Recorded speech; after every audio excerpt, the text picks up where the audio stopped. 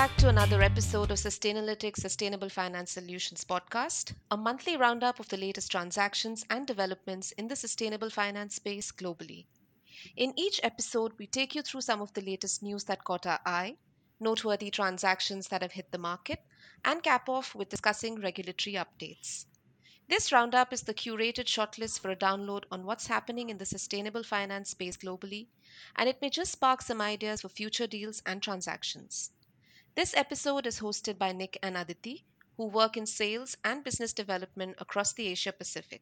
So, Nick, what are some of the headline numbers and events that happened in the past month? I should say good afternoon, good evening. It's episode, I think we're nearly up to 2 years of the podcast. So thanks for sticking with us, everyone. But yeah, Aditi, been another busy period. So the first thing is sort of the indications of volumes for next year and just a couple of observations about the third quarter numbers, which I'll run through. So we're starting to see the forecast for next year. HSBC's come out recently and said maybe 850 for green bonds. Hopefully they crack the trillion issuance in a year. Hopefully next year. Let's fingers crossed for that. And some other organisations coming out with different sorts of levels, but I think it all indicates pretty good momentum still in the sustainable finance markets, which is great to see. In terms of the third quarter numbers, the CBI Climate Bond Initiative came out with a very insightful report, as they always do. We'd encourage our listeners to check that out, but just a few observations structurally on what that means for some of the future of sustainable finance. Definitely the sovereign issuance or issuers definitely growing, and post COP26 that will accelerate further. Sustainability bonds and social labelled bonds stabilising versus last year, but still a much bigger piece of the sustainable finance market versus what it was pre-2020. So I think that the bigger role that those two instruments have is here to stay. Transition bonds specifically labelled, not much. I guess that sort of cake, so to speak, is getting eaten more by the SLB and SLL world, but we'll see probably a shift, I think, into next year, a little bit more transition labelled. And in January, for those listeners who don't know, we will do our outlook for 2022 and come up with a 10. We'll give myself a scorecard for suggested might happen over 2021 and also look to 2022. So look out for that in January. SLBs are still the biggest and fastest growing part of the market. And green still continues to anchor the market and grow, albeit at a slower percentage, still be the biggest part and composition of the market. So those are just a little bit of flavour on where we might be headed and some of the Q3 numbers. The other thing, that the big news, I guess, Aditi, is more of the post-COP. So COP26, we spoke a little bit about this in the last podcast, but I guess the dust is slowly settling on that. And just to highlight a few things that we've really taken away, the methane pledge, again, reducing 30% by 2030. Methane is much stronger than CO2 and needs to be handled better by companies and will take a bigger feature in terms of KPIs and use of proceeds related items for sustainable finance going forward. There's been a deforestation pledge. A few countries like India, and I think Russia as well, net zero commitments at different timeframes. There was the coal phase down kind of pledging, some challenge on fossil fuel subsidies. So really a whole range of things. Even the rule book from Paris was finalised in terms of how carbon credits can be used between countries. The issue of just transition has flared up again in terms of how and what the developed countries should do to and with and how they should support the developing nations. So a whole range of issues, certainly some disappointment too as to the effectiveness of the COP forum. But look, at least it's better than nothing. It's never going to be as much as we want, as fast as we want. But at least more and more of these issues are becoming more centre stage in policies, in frameworks going forward. So let's see how much that underpins the market growth going forward. We could talk for hours on COP, but they were just a few takeaways, and I think it'll really underpin some market growth going forward, particularly in relation to sovereigns. One other thing to note, Science-Based Targets Initiative, fantastic initiative, and we'd encourage, again, all our listeners to check that out. They're probably pretty familiar with that already. They came out with a net zero target setting mechanism, which builds upon the sector plans and also the other approaches they have on absolute emission reductions and some other methodology they have. So do check that out. It's a very good framework around mitigation hierarchies and neutralising emissions that can't be removed from a business over time and having offsets as a last resort. It's a very good document, so do check that out. A couple of interesting articles I've started to really notice on the different ways to measure GDP. as a bit of an underpinning to COP, the focus on just economic growth is maybe not the best and balanced way to do that. And countries, I think New Zealand's a leader in this, looking at more wellness measures and other things. I think that'll be really interesting to see how some of those initiatives get included in sovereigns going forward. So the World Bank came out with a pretty long report on that. So something to think about. Speaking of reports,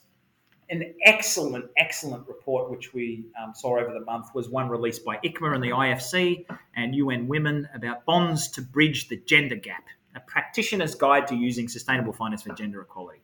Really great read. And what I loved about that report is that it had a whole bunch of sample KPIs and things. As we know, gender is a key issue and should and could be included in more transactions. And there's plenty of different ways to approach that, but I'd encourage everyone to do check that out. Some really good case studies and proposed KPIs and things to sort of slice and dice that issue, so to speak. Okay, it's been a really big month for reports. The PCAF, which is one of the tools that banks can use to measure their what we call financed emissions or scope 3. We've got an initiative called PACTA. We've got the SBTI Financial Institutions Initiative, and we've also got PCAF. So PCAF is an organisation which comes out with different standards on how banks can measure emissions in their portfolios, and they've came out with a really good public consultation around how to include emissions when you're just financing or underwriting and not necessarily financing as a loan for an extended period. So some of that transactional type business, a little bit on how sovereigns can measure a few different things as well. So definitely check that one out. What else have we got here? Nuclear jumped out. It was funny, even since putting the podcast plan together, we've seen Bruce Power issue for a refurb of a nuclear plant in Canada. So I think this whole issue of nuclear is really going to develop pretty fast into next year, but we'll talk about that in our outlook for 2022. So keep that in your back of everyone's minds. Again, bit of an emotive issue. Should we, shouldn't we? How should we treat nuclear? Where does it and how is it featured in the solutions to move to a low carbon economy? The jury's sort of out on that. Greenwashing, we saw the usual, articles, nothing incredibly different to report on that. But look, as we've said before, scrutiny is good, challenge is good, nuanced comments are preferred over general comments. So we'll talk more about that in future podcasts. In terms of taxonomies, the EU and China came out with a common ground taxonomy. So check that out for anyone doing financing in China or thereabouts. It's an attempt to really benchmark some taxonomies there and find some common ground and then have some folks use that analysis to issue against, so to speak. So we'll see how that develops. There's a bit of additional challenge issued towards ESG risk rating providers. IOSCO, and I can't remember the full explanation of that acronym, in the EU came out and have suggested that ESG providers be regulated and much more scrutiny on that. And we welcome that. I think we're certainly well placed to be regulated, and I think that can only be a good thing, more transparency and more demands on raters in terms of how they rate and what they're doing. So let's watch that space and see how that develops into next year. That's probably the main things. A little bit on climate tech, a little bit more on direct air capture and CCS. So lots of other sort of issues swirling around, but those are the main ones Aditi, that caught my eye. So yeah, smorgasbord yet again, lots of different things. And what about yourself, Aditi? So green bonds, pretty busy time in the market. What's kind of jumped out at you, or what have you seen and observed in the recent time? Yes, absolutely. So, green bonds, and as per our usual segment, starting with sovereigns. So, Hong Kong government issued its first ever yuan-denominated green bonds, and then in the Middle East, Saudi plans to enter the market for green bonds in the coming months. In Europe as well, Switzerland announced plans to issue green bonds, and Austria and New Zealand also recently announced plans to issue green bonds. Yeah, moving on to United States, US announced its plans to issue investment grade bonds to raise financing for scaling renewable energy and sustainable infrastructure in emerging economies. And then European Commission also issued its first and the world's largest green bond just weeks before COP26, raising a total of 12 billion euros to fund green and sustainable investments across the European Union. Moving to South America, Peru debuted in the ESG label debt market with a $4 billion triple tranche. And Kenya also is ready to issue green bonds to finance climate adaptation and mitigation activities. So lots of activity from sovereigns. Moving to banks and the financial sector, Austrian insurer Unica kicked off a subordinated debt tender exercise. They invited holders of its Tier 2 bonds to exchange part of their notes for cash, with the insurer then intending to replace the repurchase paper with a new green issue.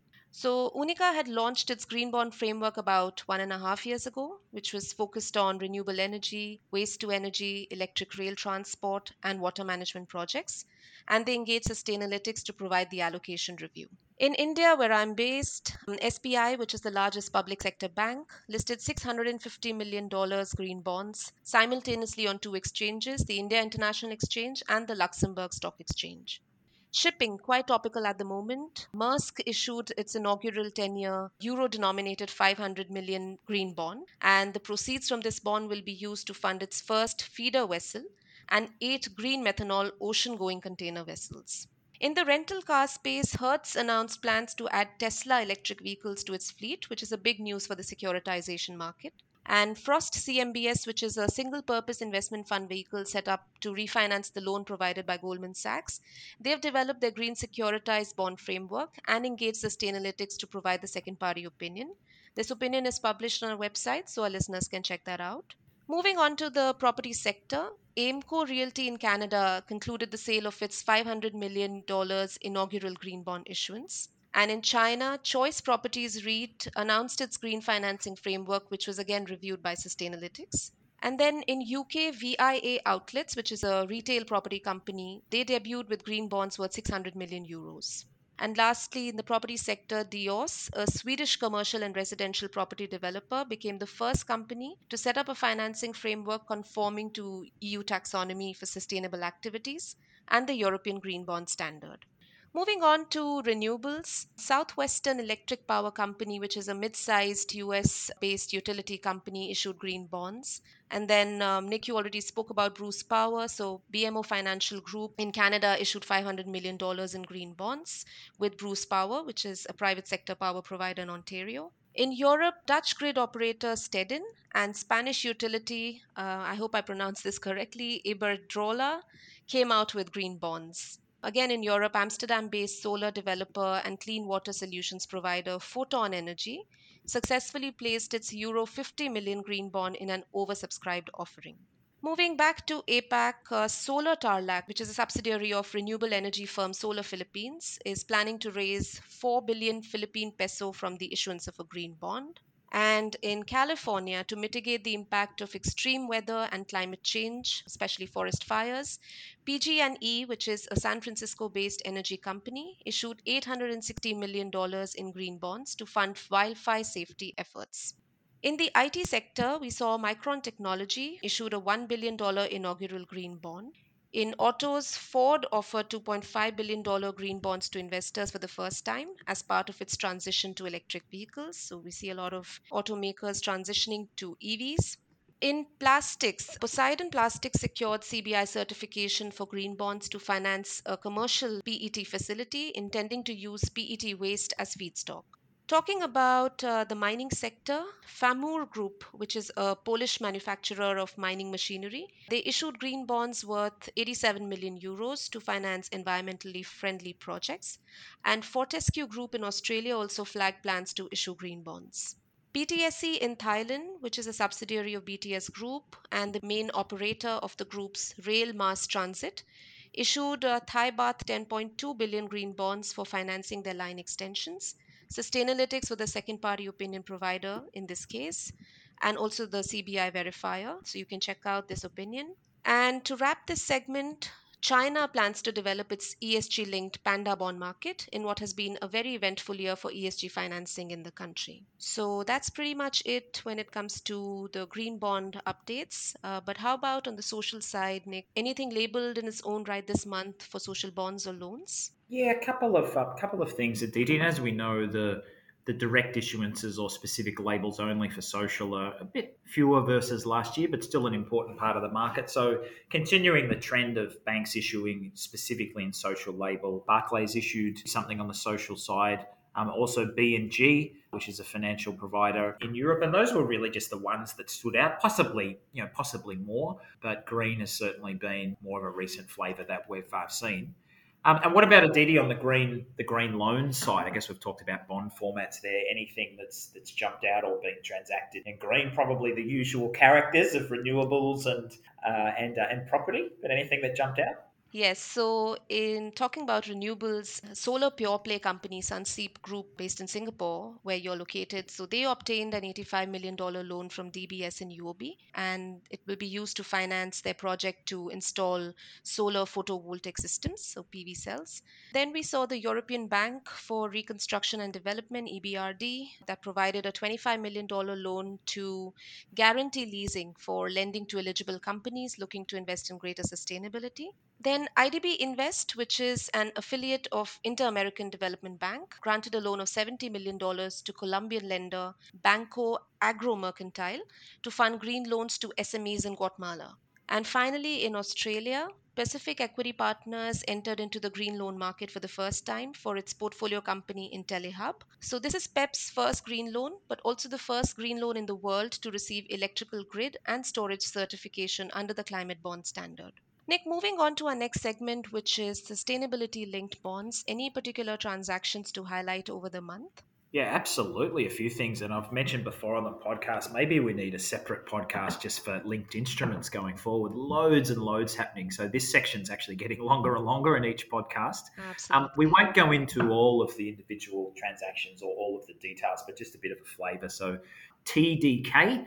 I'm showing my age here, but for those who remember the old tapes, TDK tapes that used to go into tape decks and things. Not sure exactly further on details, but just interesting that the type of issuer there. Loomis, cash handling business focusing on GHGs and distribution and those type of things, announced a framework.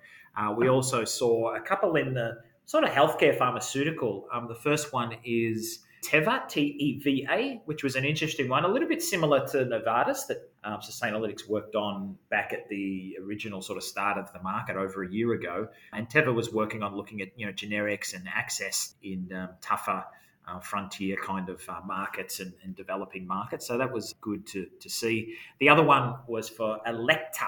And Electa was looking at cancer care units and increasing those equipment usage in different markets. Pretty specialised what they do there. So good to see different type of issuers.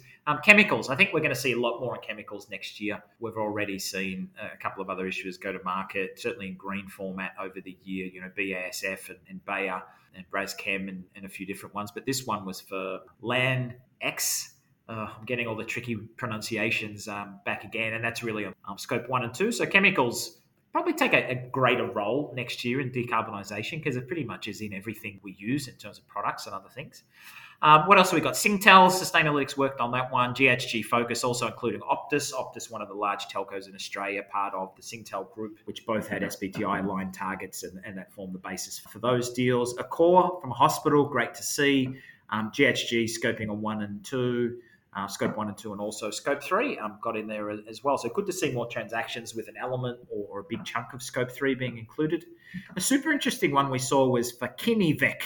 And I'm sorry if I'm saying that wrong. I'm sure there's a much better way to pronunciate that. But that had a mixture of targets connected to Kinivec, a private equity fund or a financier, and they had a range of targets connected to their portfolio of companies, but also they had an ESG type of score and methodology across their companies. So the KPI was to task improvement in that. So that's an interesting development, and we'll see how that goes over time. As we know, public bonds can be difficult to structure ESG ratings around given the different regulatory regimes, but let's see how that one goes. Indorama produced a lot of PET and sort of plastics related, went to market looking at recycling rates and those type of things. Atos went to market, which Sustainalytics worked on, a French IT company looking at GHGs in Scope 1 and 2 and part of Scope 3, I believe. KPN also on the IT side of things. Actually, that one was interesting. It was just on Scope 3.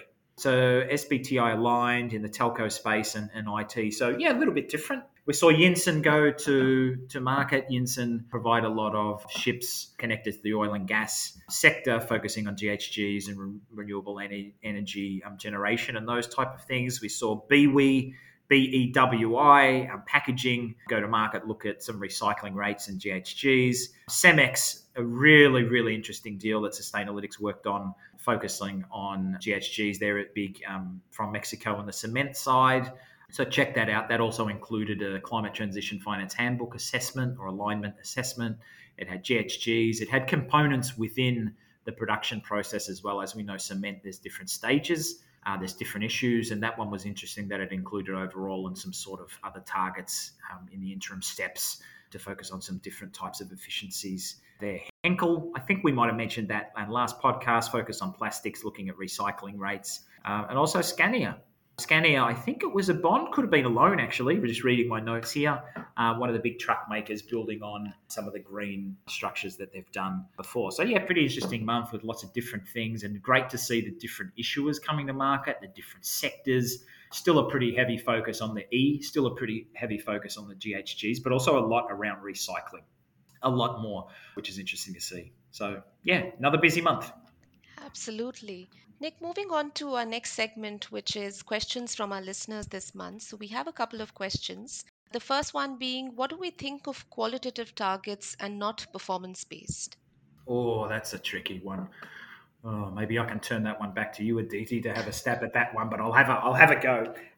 Look, I think as a external opinion provider, we prefer targets to be performance based because at the end of the day, the linked instruments, we're really trying to measure the step change, the improvement of sustainability performance, not just a commitment to start reporting on something or do an analysis on something. That's great and often very valuable, but we want to really get to a stage where we're measuring and seeing and tasking a company in terms of the improvement going from A to B or A to C. So I'd say, whilst conclusively the market hasn't really landed on one way or another for this, we're challenged with those type of KPIs. We're happy to look at them, but they'd have to be on something super, super, super difficult. Maybe it's an analysis for water, maybe it's an analysis for scope 3, plus then targets to be set off the back of it. That would be a maybe. But again, the position we always take is we prefer something around direct performance rather than a potential commitment. So that'd be my best answer for now. But let's see how that develops in the market and expectations around commitments to start doing something rather than the specific sustainability performance of something. Great. And the second question was that lately we're seeing a lot of private equity firms exploring sustainable finance. So, what are some of the market trends you are seeing or updates that you can share with our listeners? Oh, that's another tricky one, Aditi. You're really roasting me close to Christmas at this stage. Thanks for the Christmas presents. But look, on this one, I'd say, and I'd encourage our listeners to check out. So, Science Based Target Initiative released a guidance document. I think it might. I think it recently was under public consultation, and now they've finalised it. So that should be on their website. But it's actually a specific document connected to private equity. So do check that out. There's a few different ways that the private equity can sort of participate in that. There's a temperature score model, which they have. There's a coverage model for a private equity company having in their investees having science-based target initiative approved targets and coverage. So there's a couple of different ways that private equity can look to get science-based targets and get coverage over their portfolio. I have some temperature scores as well. But what I'd say is overall, it can be a challenging area. We will see more of this go into next year. So it's really important to set up targets. If the private equity company doesn't know what they're going to invest in, to set up targets that are still going to be meaningful and relevant depending on changes in the portfolio. And that can be a challenge, the buying and selling of companies and how that impacts baselines and positions. But I'd encourage anyone to really check that out. One thing that we look at is always, okay, the fund is money being raised at the fund level. Hence, we need to look at how that money is being used across a set of investments and then aggregate some impact across that? Or is it really being raised to be funneled into one direct subsidiary where we can just focus on the sustainability performance of the one subsidiary or investment, if you like. So definitely a bigger role to play, but I would highly suggest people check out that SBTI paper because that goes through basically all the issues to consider, and it's a really well worth reading document, although I think it's 80 or 90 pages, so I had to read it a few times and I'm still coming to grips with all the components in there, but a really good structure. So definitely we'll see more on that. Thanks for sharing that, Nick. Moving on to SLL. So, any interesting sustainability linked loans over the past month that caught your eye that you'd like to highlight? Yeah, a couple of things. So again, the property sector, a bit of a mainstay in this aspect of the market as well. Fraser's Property's been into the market in green and linked formats a few times. Also, TMSC, I think Taiwan did something, and Endesa did something. Taiwan even a little bit more. Yongguan, I can't actually remember what they did. I had that in my notes. So yeah, a bunch of different SLLs from maybe more geographies that have stood out this time. Wholesome on the cement side, do check those ones out. Cement, again, there's been a couple of really good transactions. The Cemex one we mentioned before, and Wholesome have a pretty expansive and progressive sustainability agenda. We saw a little bit on Japan real estate for Investem. Estia Health, I believe, in New Zealand. ESR Property REIT. Thai Union did something mirroring what they'd done in a bond pretty much before. British Airways alone, that's a good one to check out too in terms of the ratios and KPIs used. In Savo, jeepers, I can't say that, a green Skolderskine. I'm sure I've totally butchered that pronunciation, like a private placement. Did something as well. Impressor on the pulp and paper side. Most of these have had GHG targets. Sometimes it can be tricky to work out what the actual targets are because that market's less transparent than the bond side. So I think it's more Right. about the geographies and the sectors going to market. So yeah, a bit of a mini smorgasbord there, but more difficult to work out exact KPIs and targets around those. Probably similar to what we've seen on the bond sides. Heavy focus on the E, heavy focus on recycling, water, GHGs. Yeah. How about label products, Nick? Anything notable over the month? Yeah, probably similar to what we've seen in previous months. So DBS here in Singapore launched a banking tool or an app that automatically generates a footprint for different things, different transactions you're doing through the bank. So that's interesting. A little bit more, a few different articles on trade finance and integrating sustainability on that. The ICC came out with something in that regard, bit of a roadmap. We saw an ESG linked cross currency swap. I think Krungsri Bank in Thailand did that with PTTEP. So, again, some of these things we've talked about, but it's more about the geographies they're getting done, which sort of is a good signal in terms of sophistication of different markets, the broadening of linking ESG elements to different topics. We've seen a whole range of SME funds, green SME funds, different themed funds, which is good. The more piles of capital there is to direct to these things, the more issuances and loans that will happen. What else have we seen? Some EV programs. I mentioned supply chain before. Some of the Aussie banks have been pretty active too on the farmer sort of side and the agri side, and discounted loans to incentivise some different behaviours and activities there. As we know, agri is a crucial part of the overall transition to net zero. So yeah, mixture of things, Aditi. Most of them sort of we've seen before. Yeah. And then a couple of newer geographies and banks entering the fray using some of those structures. And hopefully we see more. It's an exciting market. Right, absolutely. How about transition? Anything of particular note for transition? Yeah, a couple of things. As sort of mentioned at the start of the podcast, transactions specifically labelled as transition or based on a use of proceeds approach, not very common. We'll see that grow into next year, I think, as we sort of land more on what good looks like for transition. There's the ICMA Climate Transition Finance Handbook, CDP's come out with something, CBI has a paper. So there's more reference points. So I think that'll underpin what good looks like for transition, which will give people more confidence to issue in that format. But a couple of things we've noted. MOL on the shipping side did a transition-based loan in Japan. So we saw that.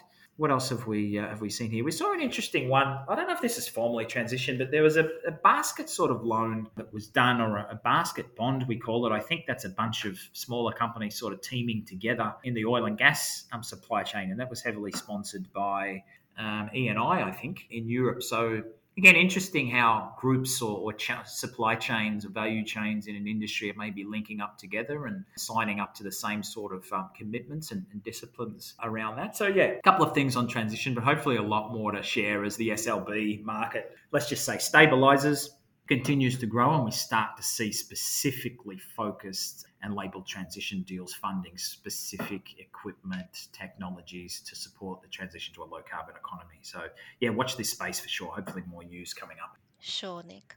And then to wrap up, I know we've covered a lot already on sovereigns at the beginning of this episode, but anything on the regulatory side for countries that you'd like to end with? Yeah, a couple of things. As we know, the EU just continues. We could do a whole podcast just on the EU sustainable finance, taxonomy and connected legislation and SFDR and all sorts of acronyms and programs going. That's just continuing to be ongoing. A lot of articles about where I'm from in Australia, about Australia. Could it be the hydrogen, exporting powerhouse? Australia, is it really serious about the net zero target? What that will mean? A lot of discussion about emerging markets after COP and just transition, and what obligation do the rich countries have to the developing or frontier sort of markets. Thailand continues to come out with some really progressive banks and commitments and different things. Same for the Middle East. Korea's been in the news about some different things that they're doing. Big push continued from the Philippines. So ASEAN, a bit of a hotbed of activity. Australia's been active in terms of some of the dialogues around net zeros. And then we've seen the Middle East, a little bit in Africa, India, where you're based. Aditi, we mentioned the net zero there. And really interesting to see how that filters down to corporates in terms of commitments fitting in with that government agenda. A little bit on China, Belt and Road, a little bit on China, EU, China, Common Ground taxonomy, Russia having a taxonomy and really focusing on net zero. So a real sort of mixture of probably building on themes that we've come out before. Egypt is part of that Middle East theme. So really good to see different markets within geography segments. As we've seen over the year, Asia continues to power along, lots of activity in the EU, Americas, but really growing and dynamic markets in LATAM, Africa, Middle East, and different parts of Asia. So hopefully more to come next year. So yeah, big month yet again. Thanks, Nick. Great updates there. All right, folks, that's about all the time we have for this episode today. Links to articles and reports mentioned in this episode can be found on our website. Do also follow us on our LinkedIn and Twitter at Sustainalytics and send any questions or feedback our way. Thanks again for tuning in. Until next time.